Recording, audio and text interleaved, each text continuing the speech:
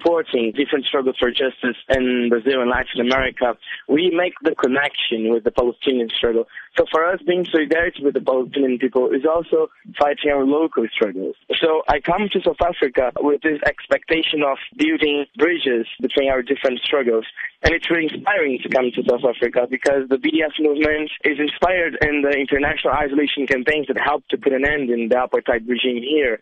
So it's really a great opportunity to be here and hear about these struggles in South Africa. Your current tour of South Africa is ahead of the Israeli Apartheid Week 2017. But what is then the focus of your talks? During Israeli Apartheid Week, and that here in South Africa is such a big event. I believe there are more than 125 activities happening all around the country. So I'm really pleased to be part of this great event.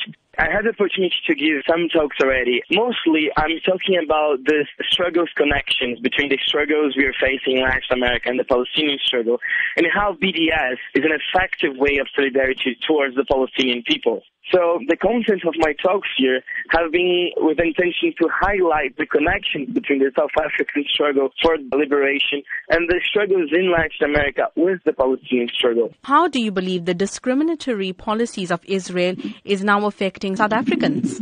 It's interesting to look to what happened during the isolation campaigns against apartheid South Africa.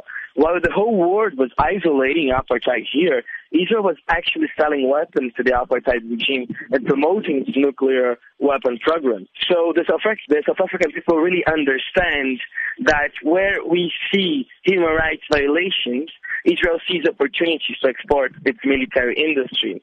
So I believe it's time for here in South Africa, we pressure the South African government for a full military embargo on Israel. We shouldn't be complicit with this.